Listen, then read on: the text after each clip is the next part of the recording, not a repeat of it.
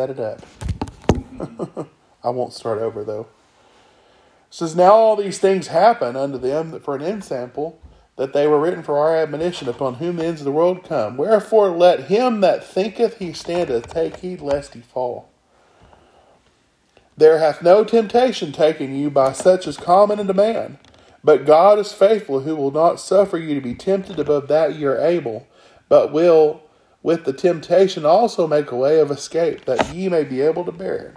Wherefore, my dearly beloved, flee from idolatry. I speak as wise men. Judge ye what I say. So, he goes on here, speaking previously about what they ate and the idolatries and the things that they did, but he goes on to establish these were an example for us. He said, not just that we would read them, but we need to take these things to heart. They're written for our admonition, for our encouragement. He says, wherefore let him that thinketh he will stand take heed lest he fall. Why do you think that's important? I always think about when we get, pride before the fall. We've talked about that previously. But when someone thinks that they're an expert in something but lack humility, typically what happens to them? They get toppled, don't they? We see this often with political power. One party thinks that they've got the upper hand and they get a little overly careless, and what happens? The next party comes through and topples them over. We see this happen in our country almost on a 2-year cycle sometimes. But he says, take heed lest you fall. Be aware of these things. That's why the scripture talks about examining ourselves and looking at ourselves, because that provides the vehicle there for us to be able to reconcile our lives with the life that Christ led and what the scripture says. And when we see those things, reflecting on them and praying and repenting of those things and changing our lives. It wasn't so that any one of us should be disqualified, like you talked about in a few verses earlier. Let's see here. He says, there hath no temptation taken you but such as is common to man. So there's not any temptation that's not been common among man. But he says what? The Lord is faithful. He says even though he won't suffer us to be tempted above what we can handle, but he also provides a way of escape. What do you think that comes with? It comes with preparation. He didn't want this. He spoke earlier in the book in Corinthians saying he wanted them, they couldn't go on and address these deeper things because they had divisions. And he went on and addressed some of those things. So now he's getting deeper in what's going on here. And he's explaining to them, hey, we've got to be aware of these things. These experiences, these things that happen, we need to be aware so that we're not tempted and led away. He says, wherefore, my dearly beloved, flee from idolatry. I speak to you as a wise man, and judge ye what I say. He says there, he loves them. He obviously was concerned for them. He wouldn't written these letters to them, and which the Lord led him to do so. He says, I speak as to wise men. I think that's code for, I know you're not stupid, but you need to listen to what I'm saying. Consider what I'm saying. Don't ignore me. And he goes on there, he says, the cup of blessing with which we bless is not the communion of the blood of Christ. The bread which we break, is it not the communion of the body of Christ? For we being many are one bread and one body, for we are all partakers of that one bread. Behold Israel after the flesh. Are not they which eat of the sacrifice partakers of the altar? What say I then? That the idol is anything, or that which is offered as sacrifice to idol is anything? But I say the things which the Gentiles sacrifice, they sacrifice to devils and not to God. And I would not that ye should have fellowship with the devils. Ye cannot drink of one cup of the Lord and the cup of devils. Ye cannot be partakers of the Lord's table and the partakers of the table of devils. Do you provoke the Lord to jealousy? Are we stronger than he? All things are lawful, but not all things are expedient. All things are lawful for me, but not those things edify not. Let no man seek his own, but every man another's wealth, whatsoever is sold in the shamble to eat. Ask no question for conscience sake, for the earth is the Lord's and the fullness thereof. If any one of them believe not, but bid you to feast, and ye be disposed to go, whatsoever is set before you, eat, asking no questions for conscience sake. But if any man say unto you, this is offered as sacrifice to idols, eat not for his sake that shewed it, for conscience sake, for the earth is the Lord's and the fullness thereof. Conscience, I say, not thine own, but of the other. For why is my liberty judged of another man's conscience? For if I by grace be a partaker, why am I evil spoken of, that which I give thanks? Whether therefore ye eat or drink, or whatsoever you do all in the glory of God. Give no offense, neither to Jew, nor Gentile, nor to the church of God. Even as I please all men in all things, not seeking my own profit, but the profit of many, that they may be delivered. So, he starts to talk about separating the two. He says you can't partake of the body of Christ and partake of the body of the devils, or the table of devils. I think this goes back to the original context over in the gospel. It talks about you can't serve two masters. You have to serve one or the other. He says, we being many as one are one bread and one body, for we are all partakers of that one bread. Well, he just mentioned earlier, he says, partake of the bread which we break. Is it not the communion of the body of Christ? So, we can't eat for sacrificed idols if it's told that we're sacrificed. He mentions that. Why? It says, not for your own conscience sake, but the conscience of the others. What do you think he means there? He's not trying to trip them up there. He's saying, do this in love, because it's going to affect the other person that sees you eating this stuff if it's mentioned that it's sacrificed idols. So be careful how you partake of these things. Why? It's for the other person's sake.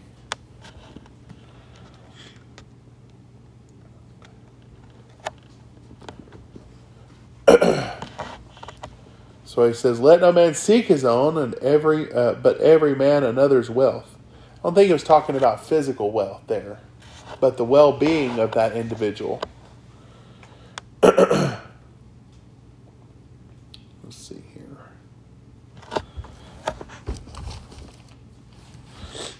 Turn over to Philippians 4. Philippians chapter 2, verse 4.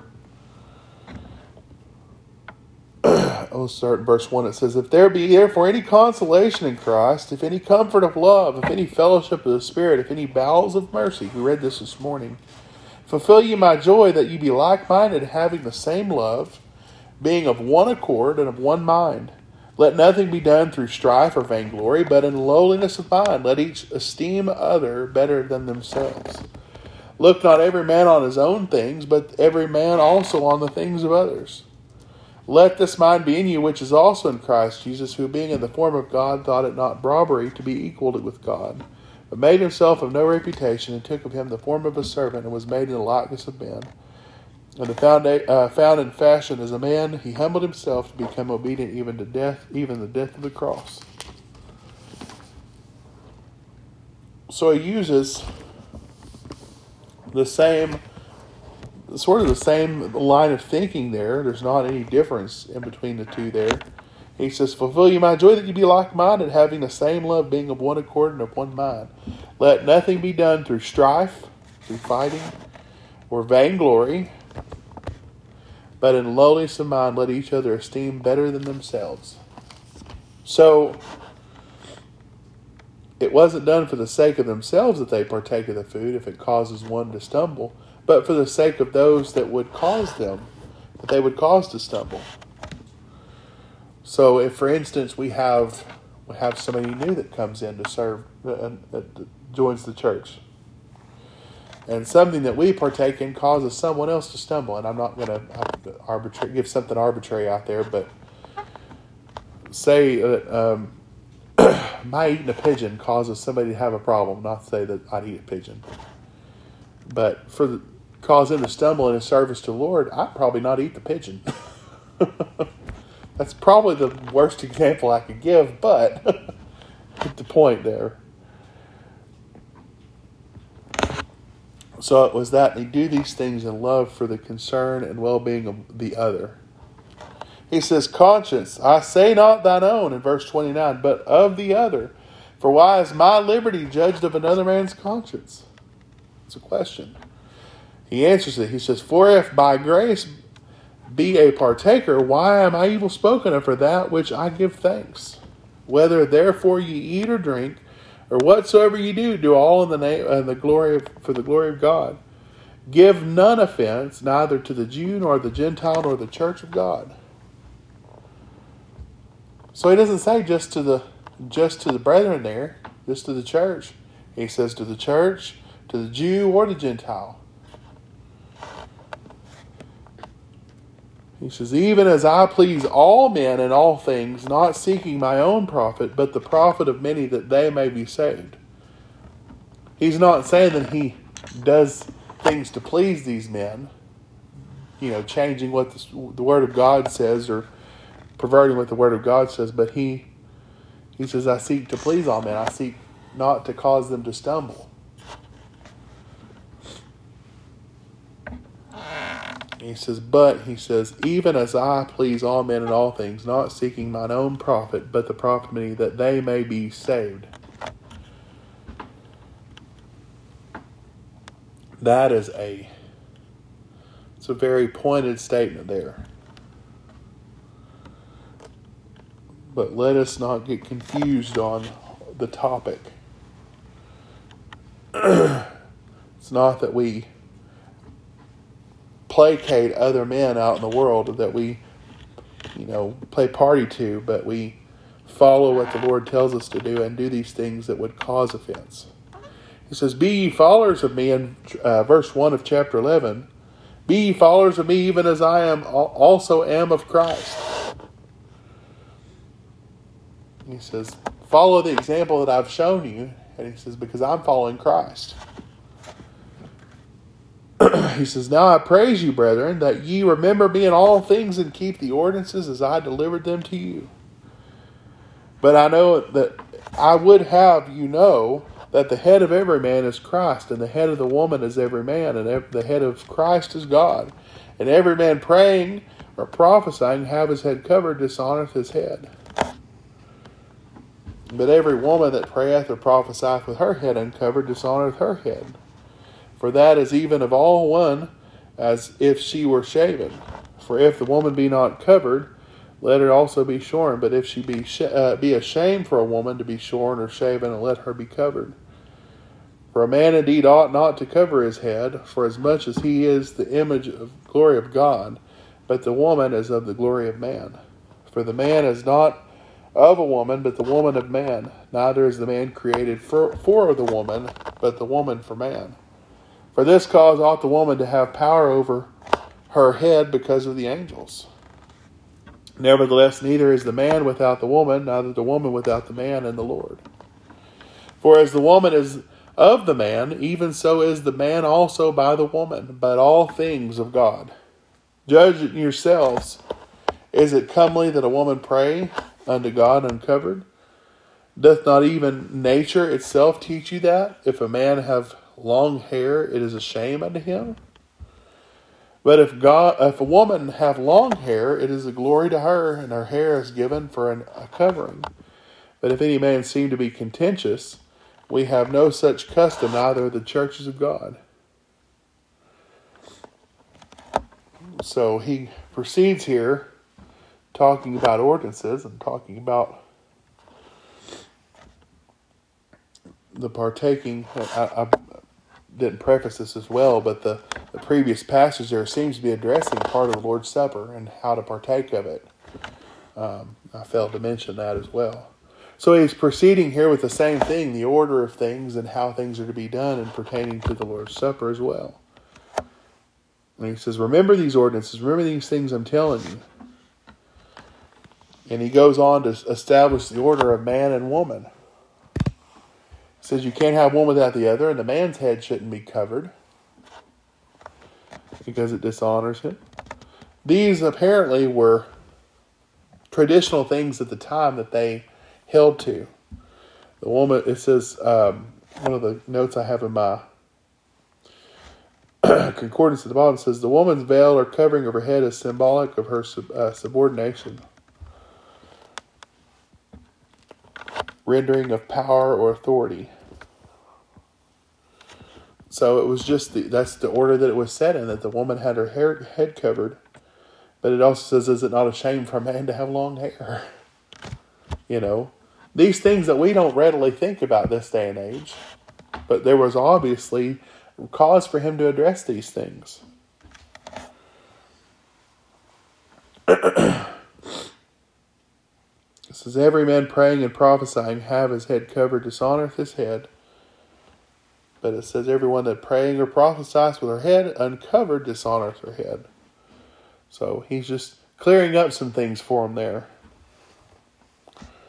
It says, for a man indeed ought to cover his head, not to cover his head for as much as the glory and image of God, but the woman is the glory of man.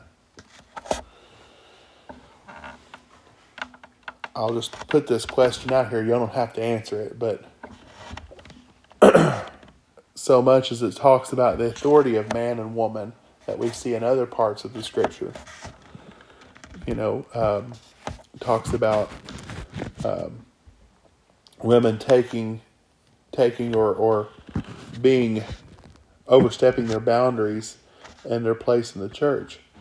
I don't have many reservations about that because there's just not much context there. But those things which we don't understand, I always ask the Lord to pray and to guide me on what it's talking about.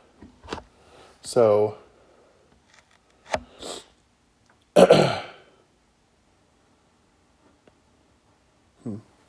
but we have to consider some of these things that he's talking about. The honor, the honoring woman and man, of man being one another. He says, judge in yourselves, is it comely that a woman pray over her head uncovered? Doth not even nature itself teach you that if a man have long hair, is it a shame unto him? But he says, but if a woman have long hair, is a glory to her. It says, but if any man seem to be contentious, we have no such custom, neither in the churches of God. Now, I'm not saying that anybody can't have short or long hair. That's not what I'm saying. But the Scripture, just in this reading here, it says, now in this that I declare unto you, I praise not, that ye come together not for the better, but for the worse. For first of all, when ye come together in the church, I hear that there be divisions among you, and I partly believe it. There he goes. He's talking about those divisions and problems again that we talked about in the 1st and 3rd chapter. So he's circling back around to this. He says, for first of all, when you come together in the church, I hear of these divisions among you, and I pray and partly believe it. For there must be also heresies among you, that they which are proved may be manifest among you. When you come together, therefore, into one place, this is not to eat the Lord's Supper. For in eating everyone taketh before others his own supper. And one is hungry, and another is drunken. What have ye not in the house to eat or to drink in? Or despise ye the church of God, and shame them that have not? What shall I say to you? Shall I praise you in this? I praise you not. For I have received of the Lord that which I have also delivered unto you. The Lord Jesus Christ, the same night in which he was betrayed, took bread. And then he gave it, given in thanks, he brake it. And he take, eat. This is my body, which is broken for you. This do in remembrance of me. After the same manner also he took the cup, and when he supped, he saying, this cup is the New Testament in my blood. This do ye, and as oft as you drink it, in remembrance of me. For as often as ye eat this bread and drink this cup, ye do show the Lord's death till he come. Wherefore, whosoever shall eat of this bread and drink of this cup of the Lord unworthily shall be guilty of the body and the blood of the Lord. But let a man examine himself, and so let him eat of that bread and drink of that cup. For he that eateth and drinketh unworthily eateth and drinketh damnation to himself, and not discerning the Lord's body. For this cause many are weak and sickly among you, and many sleep. For if we would judge ourselves, we should not be judged. But if we are judged, we are chastened of the Lord, and we should not be condemned with the world. Wherefore, my brethren, when ye come together to eat and tarry one for another, and if any man is hungry, let him eat at home, and he come not together unto condemnation, and the rest will I set in order when I come. So he again talks about disorder amongst the Lord's people. Again, we're within context, we're referencing the Lord's Supper. So he says there, you come together and you have these fights and you have these divisions. That's a problem. Because we're to do as one body. And you can't war amongst yourselves. It causes discord. There's problems. He says, but when you come together and therefore in one place, this is not to eat the Lord's Supper. For in every one taketh before other his own supper, and one is hungry as another is drunken. So it seems that there was some inequality in the church there, that they weren't concerned with one another or fussing and fighting amongst one another. Some were coming in drunk, and some were coming in as if they'd overeaten. They had partied. And he says, what? Have ye not a home to eat or drink in? Or despise ye the church of God, and shame them that have not? So the ones that were more established and had food and clothing and these things, they put to shame those that had none, because they would come in and they made this. Paul was in some sorts chastising them that they take the Lord's Supper and follow these orders appropriately. He says, for I have received of the Lord that which I delivered unto you. So I've received the same thing I'm given to you. That the Lord Jesus, the same night in which he same night in which he was betrayed, took bread. So he talked about a blessing his, the bread is his body and the blood is the wine is his blood. Talks about the order of the Lord's Supper there. And he says, instruction there, for as often as ye eat this bread and drink this cup, ye do show the Lord's death till he comes. The ordinance of the Lord's Supper is a sacred and solemn assembly.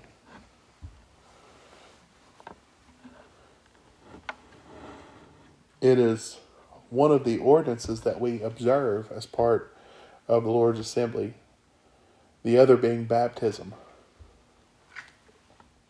So it's a very, very intimate thing. And he's saying that they come together with all these problems, and they're basically transgressing Christ's blood and his body for what he had done. And he says, wherefore whosoever shall eat this bread and drink this cup of the Lord unworthily shall be guilty in the body and blood of the Lord. So when we partake of these things, we ought to do so with self-examination and reconciling ourselves according to the Scripture. And if not, then doing so unworthily, he says we're guilty. So that ought to make us all the more intent on when we observe these ordinances in the church, that we do so with much prayer and much examination of ourselves and if we are worthy.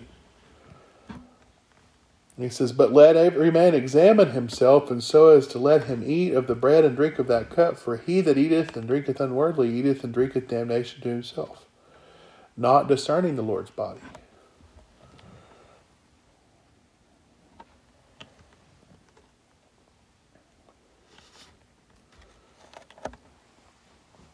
What does it say when we reconcile ourselves to the Scripture? That's where we consider the things that I always say this. I always consider, what does my life look compared to Christ? Am I following after His example? Am I listening to the Spirit? Are we doing those things? Is there things in my life that are contrary to serving the Lord? What are those things? I'm not saying this because I'm perfect. I am far from it. But this ought to give us pause. Paul here was so concerned with how they were observing the Lord's Supper that he wanted to call these things into focus so that they could fix these things and write these things in Christ.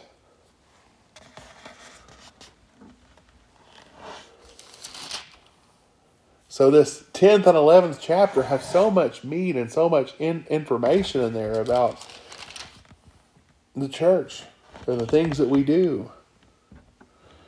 I don't have everything nailed out.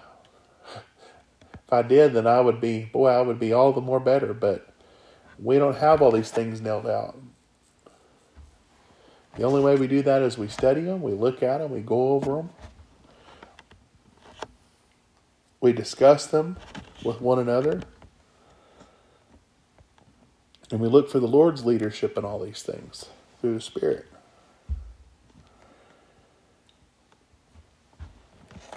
He says, verse 33 and 34 there, he says, "Wherefore, my brethren, when ye come together to eat, tarry one for another. So wait for one another. And if any man hunger, let him eat at home. And if he comes to, ye come not together unto condemnation. And the rest will I set in order when I come." So he's addressing these things. He says, these other things I'm gonna put into order. He says, but when you come together to do these things, wait for one another. Don't do it separately. Do it together. It's meant to be done together. The church is one body after all. So let us consider these things. Let us think on these things which Paul was talking about. And that's all I have for you this evening. Thank you for your attention, your time. And